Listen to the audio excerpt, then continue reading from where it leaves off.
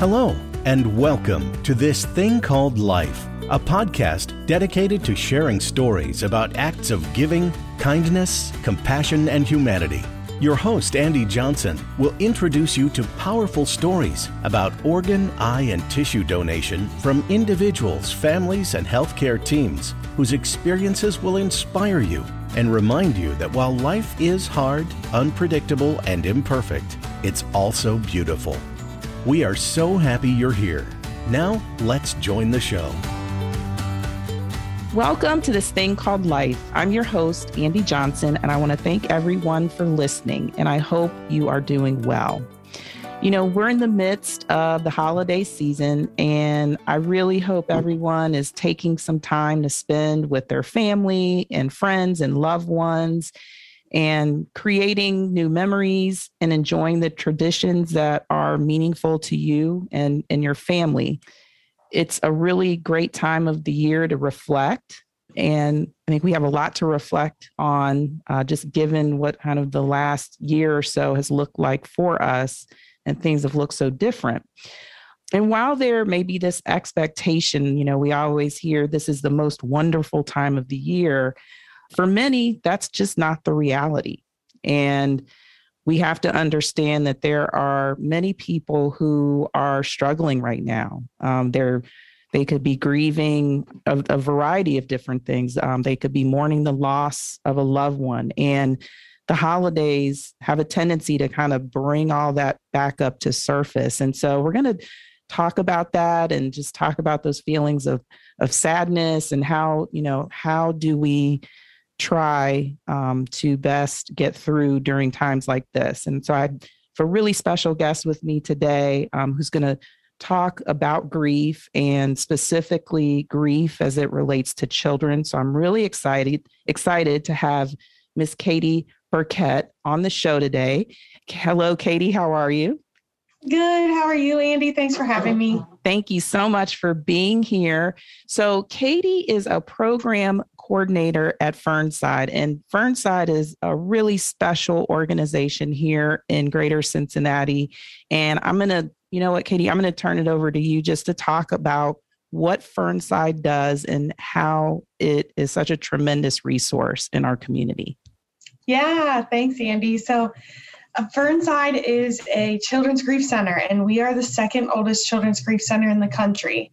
We are actually celebrating our 35th anniversary tomorrow, December 16th. Wonderful. Well, happy anniversary. Thank you. Yeah, 35 years of supporting children and families in the greater Cincinnati area. Our first support group 35 years ago on December 16th had 16 kids in it. So that 16 number kind of carries some meaning there too. So yes.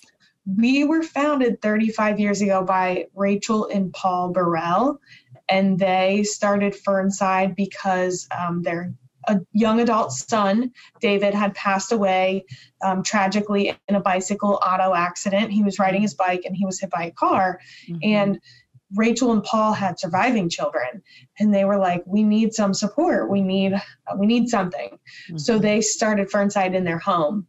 Mm-hmm. And when they started Fernside, like I said, it started with only about 16 kids. And the reason we got the name Fernside is because David, their son, went to school at Walnut Hills High School, and there's a street perpendicular to Walnut Hills that's called Fernside. And I never knew that. I went to Walnut, and I know the street that you're talking about. Yeah. Wow, what a connection. Yeah. What a connection. Yeah, so David used to tell his mom, can you pick me up at Fernside? Mm-hmm. And that's how we got our name, because she would pick him up on Fernside Street. So we have many families that come through our office, and we tell them that story, and they even go on a field trip and they go see the actual street, the location that Fernside got our name from. You know, we don't sell ferns. We're not a flower shop. We do get that, even though flowers are an easy way to memorialize a life and things like that. But Fernside is a special meaning because that's something that meant something to the Burrell family. So Fernside is Rachel's legacy. 35 years later, we're still honoring and moving forward with that legacy. When you walk into the doors of Fernside, she's the first face that you see. So Rachel's very special to us, and all of the Fernside staff is very honored to continue her legacy of supporting grieving children and families.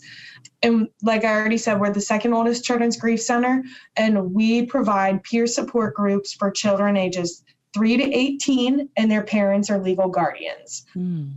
So families come to us, and we usually take them through like a registration intake process and determine if, our program will be the right fit. But we serve the whole greater Cincinnati area. So we have satellite locations all around the city. We've got 7. We are returning to in-person meetings here in February. So we've been virtual since COVID happened, so almost 2 years. So talk to me a little bit about how the virtual has been going with the children and families that you work with. So about almost 2 years ago, we're right on the cusp of 2 years. There was a lot of uncertainty as the whole world was uncertain. What are we going to do? Right. The world is going virtual. And at the time, first, the world just shut down, and these services weren't even being offered. And then when we figured out we could offer the virtual format, we were so used to doing in person, that's all we knew. So we adapted, and I'd say that's definitely a core value at Fernside is adapting, because one of the things that we do is we meet children where they're at in their grief. And we had to meet them. We had to meet our children and families where they were at, where we were all at. We didn't have an option to meet in person. Right. So we took the virtual format on Zoom by storm. And what we did was we took all 7 of our satellite locations that meet in different parts of the city. Geographically, they're spaced out to cover like the north side, east side, west side, downtown. And then we've got 3 different nights in Blue Ash.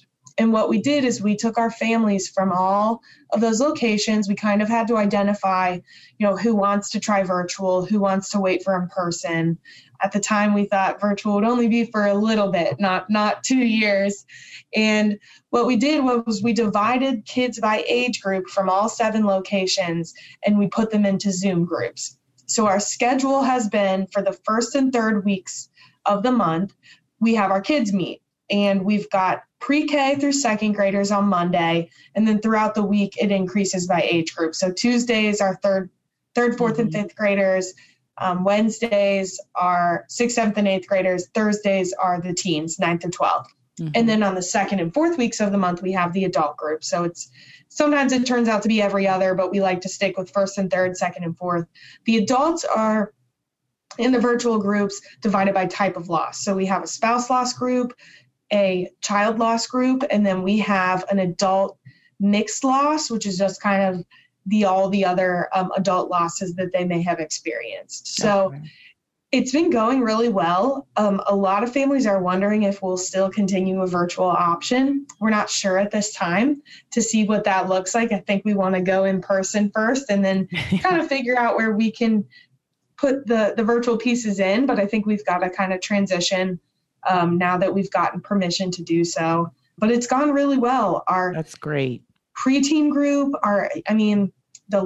we call them the littles. They're the pre-K through second graders. That group is huge. We've got a handful of volunteers that volunteer on that night. We have to keep adding more because the technology portion is most difficult for that age group. A lot of parents and legal guardians have to be a little bit more involved on that night.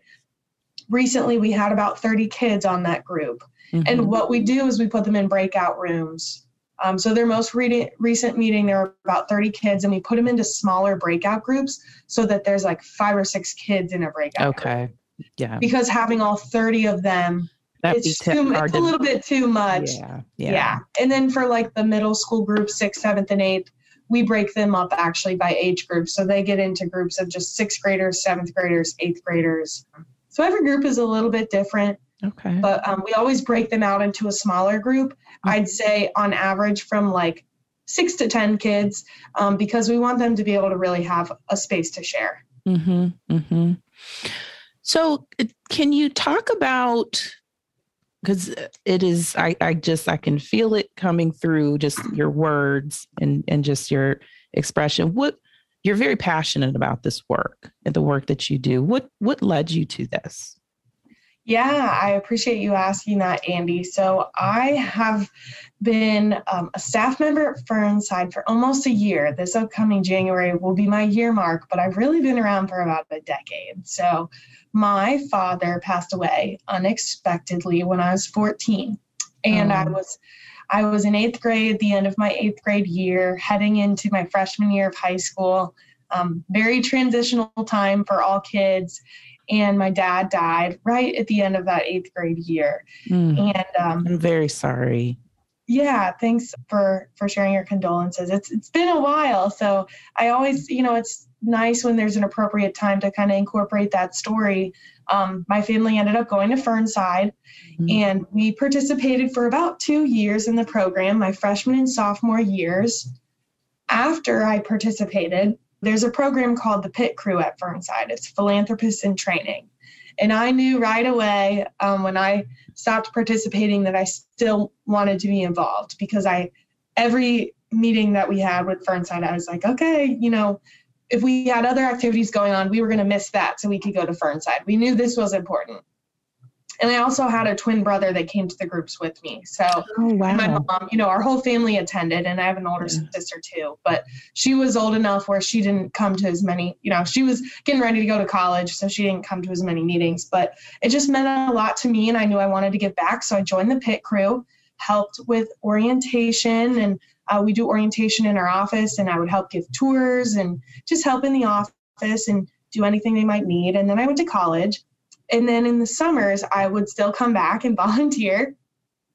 And towards the end of my time, I was at Ohio University. Fernside was starting a young adult group in the summer, and they needed someone to help. We always have pizza before our groups, and we offer the pizza as a part of the program, and they needed someone to help serve the pizza and kind of talk to the young adults, because I was a young adult at the time. Still am, but I was younger then. And so I came to this college group, and I met a bunch of other kids who also went to Ohio University. And I was getting ready to go into my senior year, and we were all like, hey, we should meet up like when we go back to school. So we started like our own support group at school when we got back. So there were 4 of us. And that was really awesome to be like, we could, once you've found the people and made the connection, it's like we can do this anywhere. Graduated from Ohio University in 2017, and I knew if I was coming home to Cincinnati, I wanted to be a part of Fernside. So went through facilitator training right away that first fall that I was home. Facilitated for about 3 years, I think. And then the position opened up, and I applied, and here I am. So I call this my promotion of a lifetime to be back at Fernside. My life has very much come full circle and to be giving back to families. And it's funny, some of our volunteers have been with us a very long time, and I coordinate 2 of our group nights. One is the East Side, which is like my home location. That's where I came to Fernside. And my original facilitator who facilitated my group when I was a teenager is still there. So I not only, he was my facilitator, and then I was also a facilitator alongside him. And now I'm the staff member who oversees the group that he is still at as a facilitator. So I always tell people that I'm like, you see this guy over here? He's my facilitator. So, it's come full circle for sure. And that, as you say, full circle, it's, your story is so interesting to me because, it is personal for you, right? I have a friend who her husband volunteers at Fernside because his father passed away at a young age. And like, that's how he got connected to Fernside. And now he volunteers. And so it's just, I think it's so, I don't know, it really fills me up to hear that, the mission and what you do, it's so deep and so personal to you, and that you want to give back in that way. I think that that's a beautiful thing to do. So, and I know it can be tough work. So I thank you for everything that you do. Thank you. What would you say? Do you have like any, how do I want to ask this? I know we've talked a little bit about different phases of grief, and could we dive into that for a little bit as it, relates to children? There's so many things we could cover. So I'm like trying to trying to kind of keep us on track, but go right ahead. So what we've done at Fernside over the years, we have kind of broken down that we call it the developmental stages of grief. So, and that's kind of the backing of why we've got our kids in groups by age group, because we know that grief is going to change throughout the lifespan. And based on your developmental age, there are different signs of grieving children that correlate with the age that they're at. So that's why we've got our, what we call our littles, like the younger ones. That's really it's ages like 3 to like 5. Okay. And really it could be like newborn to 5, but under the age of 3, there's really no concept of death. You know, kids at that age don't have a concept of death. Death is imaginary. It's like a figure that it's hard to believe. A lot of kids at that age, it's really that pre-K, kindergarten, first, second grade. When people die, they think that they're going to come back, or they don't understand the permanence of death. Mm-hmm. So you might see kids role playing, like if sometimes kids, you know, they have a little kitchenette, or when they're playing with their friends, they might role play different things, and they might actually role play things about their person dying. Those are all like natural parts of their grief, because all of a sudden this person who was a part of their life isn't there anymore. And now they're like almost interacting with them as if they're still here, and they're like this imaginary friend almost. Okay. Yeah. So because that's how they process. That's how they're processing. Yeah. Right. Like if you could picture like a little girl, a 5-year-old, and say her mom died, and she's trying to imitate a tea party, and she's got a place setting for mom. Mm-hmm. And we know mom's not there, but that's how she's memorializing mom and thinking that's now her way of interacting with mom. So kids at such a young age, they don't understand death, and they really start to, sometimes they lean into like regressive behaviors. So you might have a child who, when they were younger, they used to wet the bed. Mm-hmm. Now they're wetting the bed and reverting back to even more childlike behaviors that they had grown out of. It's because something so intimate, and it could be a tragic or traumatic death. It's just kind of infiltrating their life, and it's making them go, you know, their body is kind of reacting in that way too. So they don't really understand what death means. So when we talk to kids at that age, it's really important to meet them where they're at and use words that they can understand.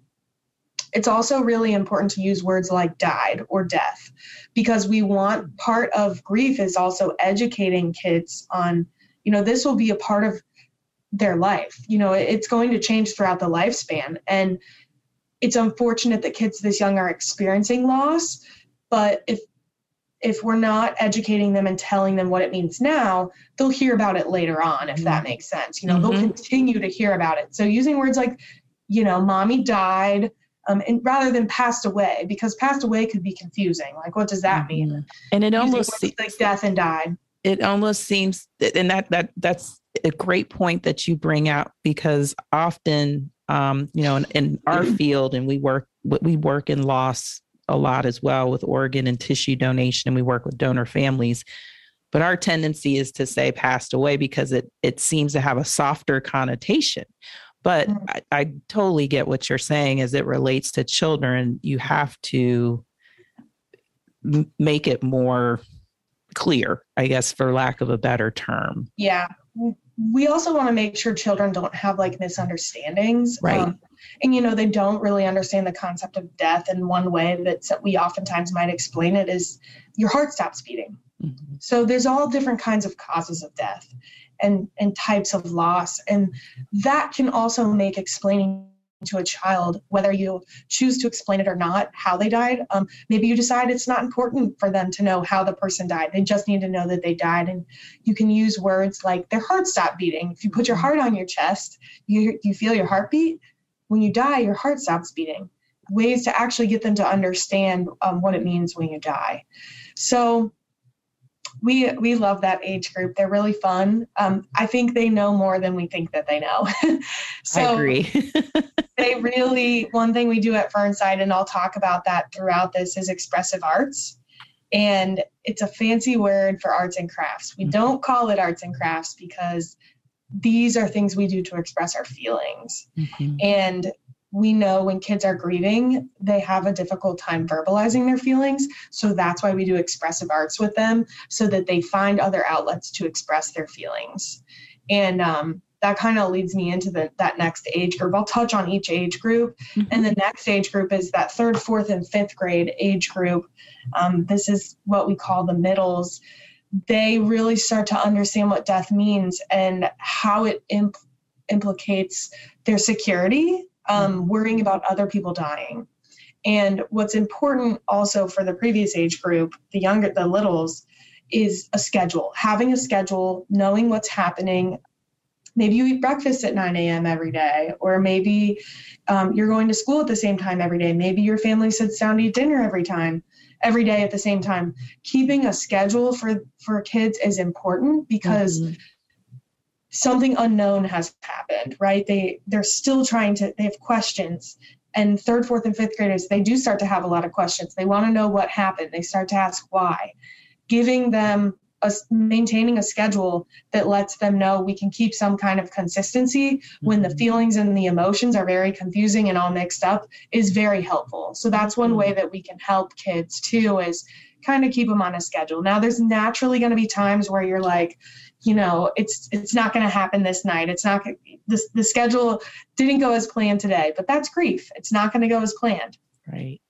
And it's okay. I think you have to give yourself some grace, with your kids and with your family life, because you're trying to sort through these feelings. And if things come up, and it's okay if we didn't eat dinner right at 6 o'clock, like that's okay, but just give them something that they can anticipate, knowing some kind of normalcy. Mm-hmm. That's why we encourage keeping on normal schedules. But the 3rd, 4th, and 5th graders are probably one of my favorite age groups because they do start to understand what death actually means. Mm-hmm. They understand the permanence of death. And that's when they start to ask questions. But when kids start to ask questions, that's where we meet them where they're at. We give them age-appropriate answers.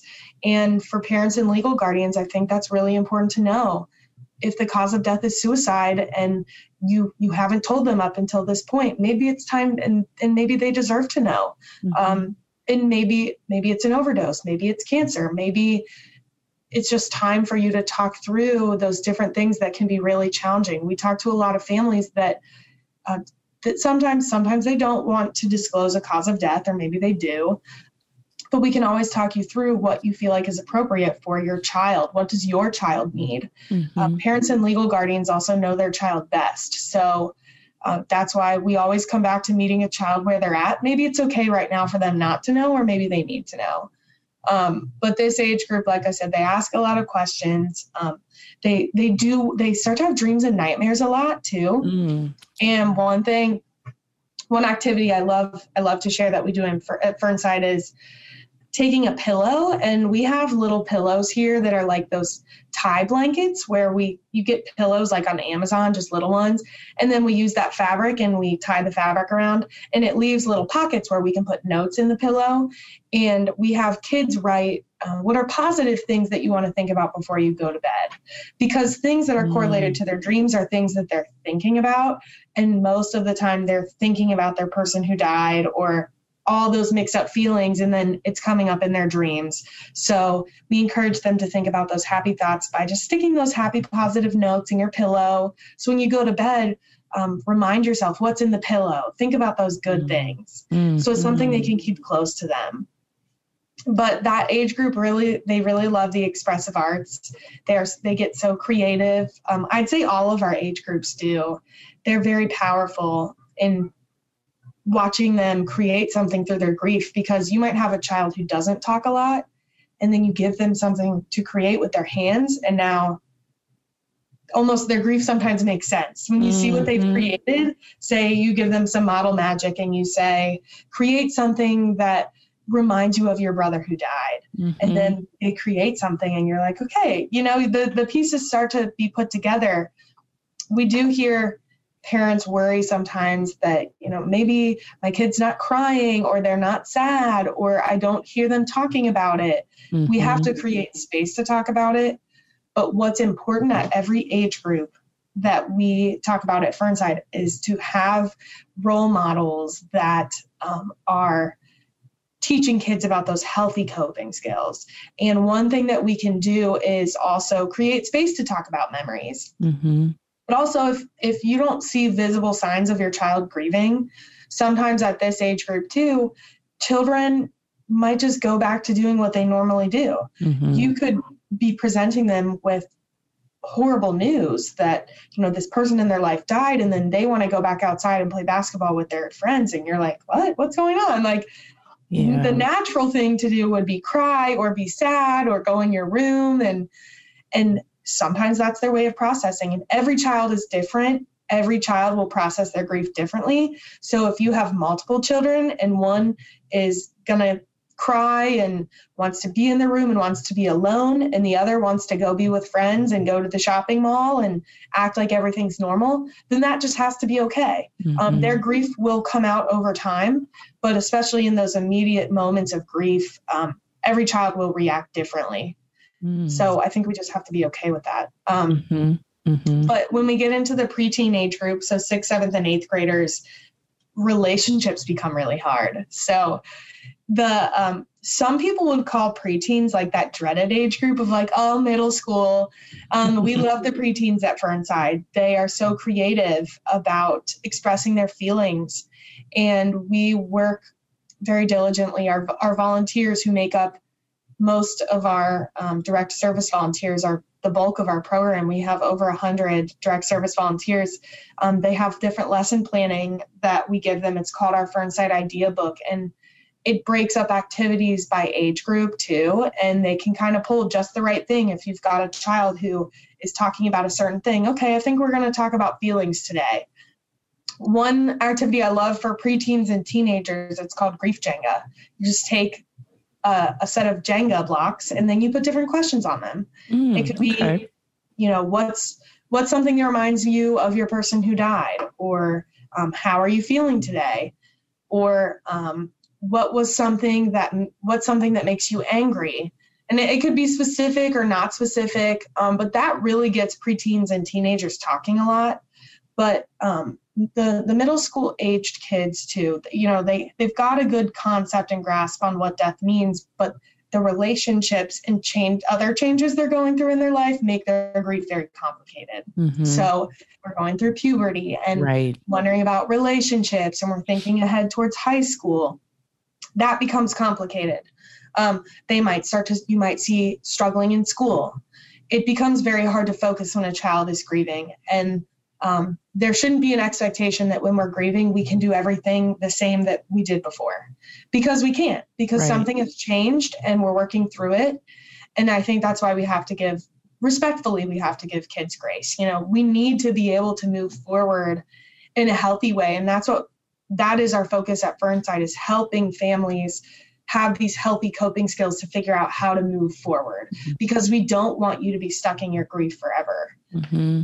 So the middle schoolers at Fernside in the past year on Zoom actually had a talent show, because through talking about their grief, they made so many wonderful connections, and we realized we need to create a healthy space for them to show each other their talents, because they haven't met each other in person. I love that. They're super fun. But, one of the main things I would say about this age group is relationships, and it's the intimate ones. It's just friendships, and it's kids start to, do I play basketball, baseball, or football? Do I do all three? But I do want to encourage families too. We work with a lot of kids in schools and in our evening program. And one thing that we tend to see a lot are, I've sat in a group before and heard a kid say, well, and it was a 6th grader. She's like, I've got dance, and I've got cello, and I've got soccer, and then I've got my youth group, and then I have to make time for homework, and then I'm in this club, I'm in the student council. And then it's like, you're also a grieving child. Right. So where do we make space for our grief? Because we have to. We really have to. I've got a family right now that I'm working with, and this one particular 6th grader, she's got volleyball on Wednesday nights, but that's a conflict with Fernside. So she comes to Fernside instead. And mom was like, she really loves volleyball, but she really likes her Fernside group. And I think that's so powerful when parents give permission that it's okay, that you can miss volleyball every other week to make time for your Fernside group. I'm going to allow you to do that. I think that is such an important point to emphasize because, our society now, it just seems we are overcommitted, overscheduled. We're, and a lot of times that can be used as a way just to kind of push away feelings and emotions as you were referencing. And so I just, you saying the parents giving permission and saying, yes, this is good. This is going to help you in your development, as you talked about developing those healthy coping skills. And I just think that's such an important reminder for people today, because we just seem to be on the move all the time and we can't sit still. And that's really important to be able to kind of just lean into how someone is feeling and processing that grief. And so I love that. Yeah, absolutely. And we see it all the time. And you're like you said, we're always on the move. We're getting to the next thing. If we don't deal with our grief, though, it'll build up over time. And if you have a fifth grader who lost their dad and never dealt with the grief, then they're going to be a senior in high school and they're still going to need to deal with it. We've got to talk about the hard stuff to make room for the good stuff. So we talk about all those hard feelings at Fernside. We talk about what makes you angry, what makes you happy, what makes you sad, what other feelings are you feeling? And then we talk about those healthy coping skills, like how do we release and talk about, and number one is, like I said, healthy, having role models, teachers, coaches, youth ministers, pastors, just friends, older siblings, who are the people that you can go to, creating space to honor and talk about our people who died. And you'll also you've probably heard me refer to it always as your person who died. And the reason that we use that terminology is because we never want to assume that every relationship a child had with their person was a loving one. So There might be a child who's grieving who didn't have a loving relationship. They're still grieving, but to them, it might not have been love. It was a bunch of other feelings that they're trying to sort through. So we always refer to it as your person who died. That is just, that's so deep. I mean, so again, here we're in our work, we always refer to our donors, the people who gave the gift of life after they've died. We refer to them as loved ones, because that's just what we've always used. And in talking with the donor family, it's your loved one. But what a great point of clarification, because that's so true. It may not have been that kind of relationship, but they were your person. They were in your life. Right. Yeah, sure. Wow. And my dad was also an organ donor too. And you just brought that up. It made me think of that and how we never really stopped and really processed that, he was an organ donor, but it's so wonderful that these two things can be connected, because there are so many people giving the gift of life, but grief is so closely attached to that. So I feel like this is a wonderful partnership for us to be connecting here on this platform and just talking about what families are kind of going through when they're grieving and they're processing all of this. And that kind of leads me into, I just want to touch on the teenagers really quick. And I really enjoy working with this age group. Teenagers, they're special for sure. All the age groups are. Grieving teens, we definitely start to see them. They're thinking about the future. They're, usually very focused on their extracurriculars and in school, but they're thinking about the future and what comes next. And sometimes we see kids start to pull away from their traditional family life. They start to pull away from their family and maybe they get closer to their friends. Some kids, though, have trouble making relationships at this time in their life, though, because they've lost someone close to them. So now they're like, I don't want to get close to someone else. What happens to them? What happens to me when they die? Or, what if they die and, I'm stuck going through this again? So I hear a lot of kids say, I have trouble trusting people. They want to be independent. And that is great, but we also need to have support systems, is what I'm always constantly reminding teenagers of, is You want to be independent. Sometimes they want to move forward because it's like, man, I just want to get out of high school. I want to get out of this part of my life and move on. It's going to be a whole new me, right? Well, your grief is going to stay with you. It's going to keep changing and you'll carry it with you. And we still have to build that support tree. Sometimes I visualize it as a tree where we're building those branches. We're building those branches of support, and that can be family and friends, different people, whatever family means to them. That can be what it is. But just to encourage them to still lean into the people that will support them, because we can't do it alone. We can't do grief alone. And we also see a lot of school problems come up with high school aged kids. Not everyone, but it's very common. Grades may drop, having trouble focusing because their mind is so consumed with all these complicated feelings. And it's their grief. It's their grief stopping them sometimes from doing things that they used to be able to do as a quote unquote, normal teenager. Right. And now things don't feel normal anymore. Right. And they've got that grief to deal with and work through. But love that these kiddos want to be independent, but also always encouraging them to have a support system and lean into those healthy role models again. Journaling and exercising. We encourage all the healthy coping skills, talking to people. And like I said, creating space is such an important part of the grieving process. Sitting down at the dinner table and just saying, let's talk about memories of dad. Let's talk about memories of grandma, whoever it was, around the holidays. We're in the holiday season right now. And how do we create space and not leave it as the elephant in the room? Yeah. It might be making us really sad this time of year. And that's okay too. That's okay if maybe your normal holiday tradition isn't something that's going to help you in your grief right now. It's okay to walk away and say, I don't need this right now. Right. Just kind of creating that space for that, making those boundaries for yourself and taking that expectation off. Because I think that can be tough too for people. So at Life Center, we have a donor family council, which is comprised of donor families who are in different stages of their loss. So they may have lost someone 10 years ago, and we have people that lost someone a year ago. And we actually just had a meeting, and one of the reoccurring themes that they always say is, we love getting together in this group because we want to talk about our person. We want people to know their name and the kind of person that they were, and they don't want people to forget that. And so I think that programs like Fernside and what you offer allow individuals to do that, to just keep those memories alive of their person, which I think is so important. Yeah, creating a safe space. And families can do that too, and friends can do that, and just create a space. Especially, you talked about families who maybe their person died 10 years ago.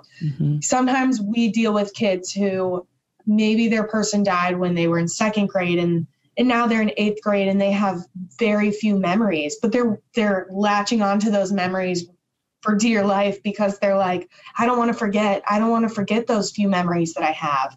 But talking about them helps us remember, or talking to other family members about that person helps them learn, like, what are things they didn't know. So I think creating space and honoring our people who die, you can't go wrong. I think it's just creating space to talk about it is creating space to heal. Yes. And we all need that. Yes, absolutely. So Katie, are there resources? Obviously fernside.org is a great resource for people. Are there any other resources you might recommend to our listeners?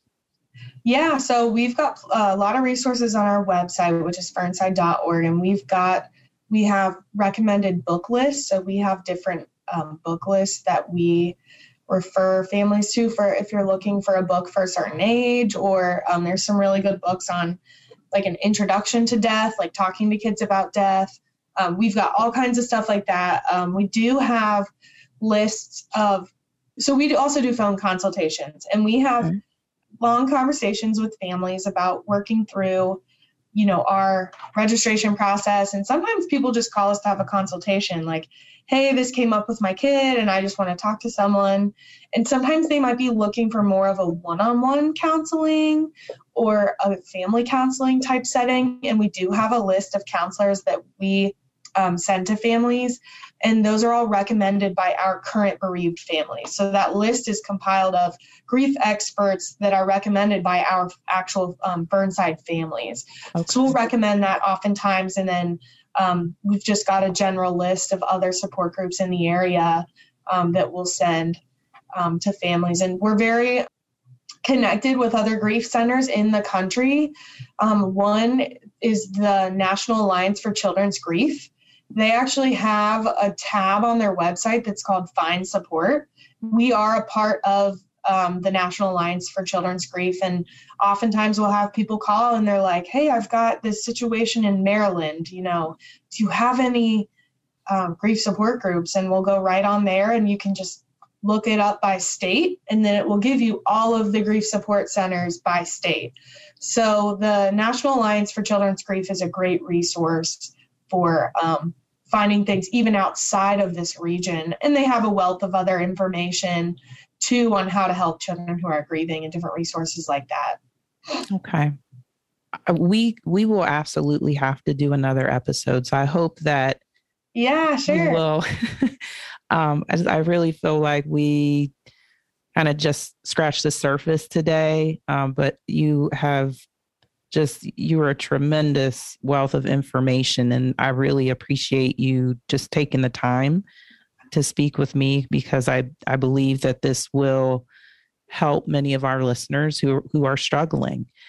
I wrote down so many things. I have all these notes of things that you were saying, but I loved when you said, you got to talk about the hard stuff to get to the good stuff. And that just rings so true in so many aspects of our daily lives. But especially as we're talking about grief and loss, and then also building the support tree, the branches of support. I love that. And again, that's so important, because I think there can be a tendency sometimes to try to isolate when you're going through a time, a tough time, and you're sad, and you're mourning the loss of someone, of your person. And so I think it's important just to build that tree and know that, there are people that you can talk to and be vulnerable and talk about how you're feeling. And then the expressive arts, I think that's amazing. What an amazing program that you offered to the kids and the families there. So as we close, is there anything else you'd like to say? I just wanted to mention, Andy, really quick, all of our services are free of charge. So we have wonderful donors who give to our program who allow us to offer these services free of charge. And when our evening program, like I said, it's going back in person in February, and we'll be able to resume those pizza dinners with our family too, which is just such a great time for them to break bread together. And we're able to offer them not only a free meal, because sometimes it's hard to get dinner ready and put it on the table when you're grieving, but then provide them that safe space. But I just wanted to mention that the program's free of charge. The easiest way to register is to call our main line. Okay, what's that number? Our main line is 513-246-9140, and any one of our 5 staff members can take an individual through the registration process. It's just a paperwork process, but that's the way to get it started. And the initial call just takes about 10 minutes. We're located in Blue Ash, which is a pretty central location where we're also an affiliate of Hospice of Cincinnati. So we work closely with their grief program too. So lots of resources. It's called the Goldstein Family Grief Center. They've got a wealth of resources and knowledge for, they work with children, but most of their services are connected for families who go through hospice, but they have free support groups for adults as well. So we're, if there's an adult or it feels like Burnside's not the right fit and they're looking for adult services, we can send them that way too. But I just wanted to kind of touch on those last couple things and additional resources. But most of all, just thank you for creating this space today to talk about this, to talk about grief. I think that opens the door, is creating the space and collaborating with organizations like Life Center and Fernside, and how can we further support the families that you serve? This is kind of a direct lifeline right here. Mm-hmm. Go right from Life Center to Fernside and make those connections, and how can we just keep moving forward together? And I think that's a big part of grief, is we do it together, and it's not something we're meant to do alone. And I just want to thank you for having Fernside on this podcast and having myself today. And it was such a pleasure to talk to you and connect today. Absolutely. And if I could just echo, I've been doing this work for 16 years now, and I have met many families who have come through our doors who have then turned to Fernside for support, and they cannot speak highly. And they just, everything that they are given going through that difficult time from Fernside it's meant so much to them. And again, going back to something you said, Fernside is about helping families develop healthy coping skills, because that's how you can further, that's the healthy thing to do. Because if you don't, it just can look so different, as you go through the different phases of your life. So the work there is so important, and we just appreciate everything that you and all of the staff there do for our families. So thank you so much. Yeah, thanks so much, Andy. Absolutely. All right. Well, we are going to close out the show today, and I'm just going to remind everyone there are more than 90,000 men, women, and children in need of life-saving kidney transplants in our country today. And those are people that are husbands, wives, partners, children, people who are trying to live a purposeful life and fulfilling life and want to leave this world a better place for generations to come. 90,000 is a lot of people. And how can you help? Well, if you aren't registered to be a donor, I would encourage you to seek out the information, the accurate information, and do the homework to understand what it means to be a donor. You can speak with a medical professional or someone who's gone through the donation experience as either a donor family member, a recipient, or living donor. And that's really how we learn. And so I just encourage you to reach out to those resources. And you can always visit our website at lifepassiton.org. So registering to be an organ, eye, and tissue donor is so important. You can also explore the option of being a living kidney donor, because again, as I said, the vast majority of the people on the wait list, and we have over 110,000 people currently waiting, most of the people are in need of life-saving kidney transplants. Again, I want to thank our guest, Katie, today from Fernside. And I really just want to thank everyone for taking the time to listen, and just remind you to be kind to yourself and to others. Thank you so much. This episode is brought to you by Life Center. Are you interested in saving someone's life by becoming a living donor? You have the potential to help save and enhance the lives of others, those who suffer from chronic illness or the effects of traumatic events. Statistics have shown that a new name is added to the national waiting list every 10 minutes. You have the opportunity to help others and save lives. You have the power to donate life. By offering a kidney or a portion of the liver, living donors offer their loved one or friend an alternative to waiting on the National Transplant Waiting List for an organ from a deceased donor.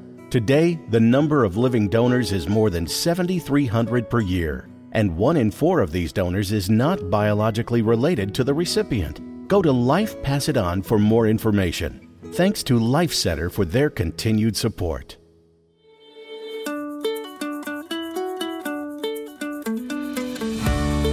Thank you for listening to This Thing Called Life. Subscribe on iTunes or wherever you get your favorite podcast to make sure you get updates on all new episodes. And we would truly appreciate it if you would share, like, or give us a review to help us grow.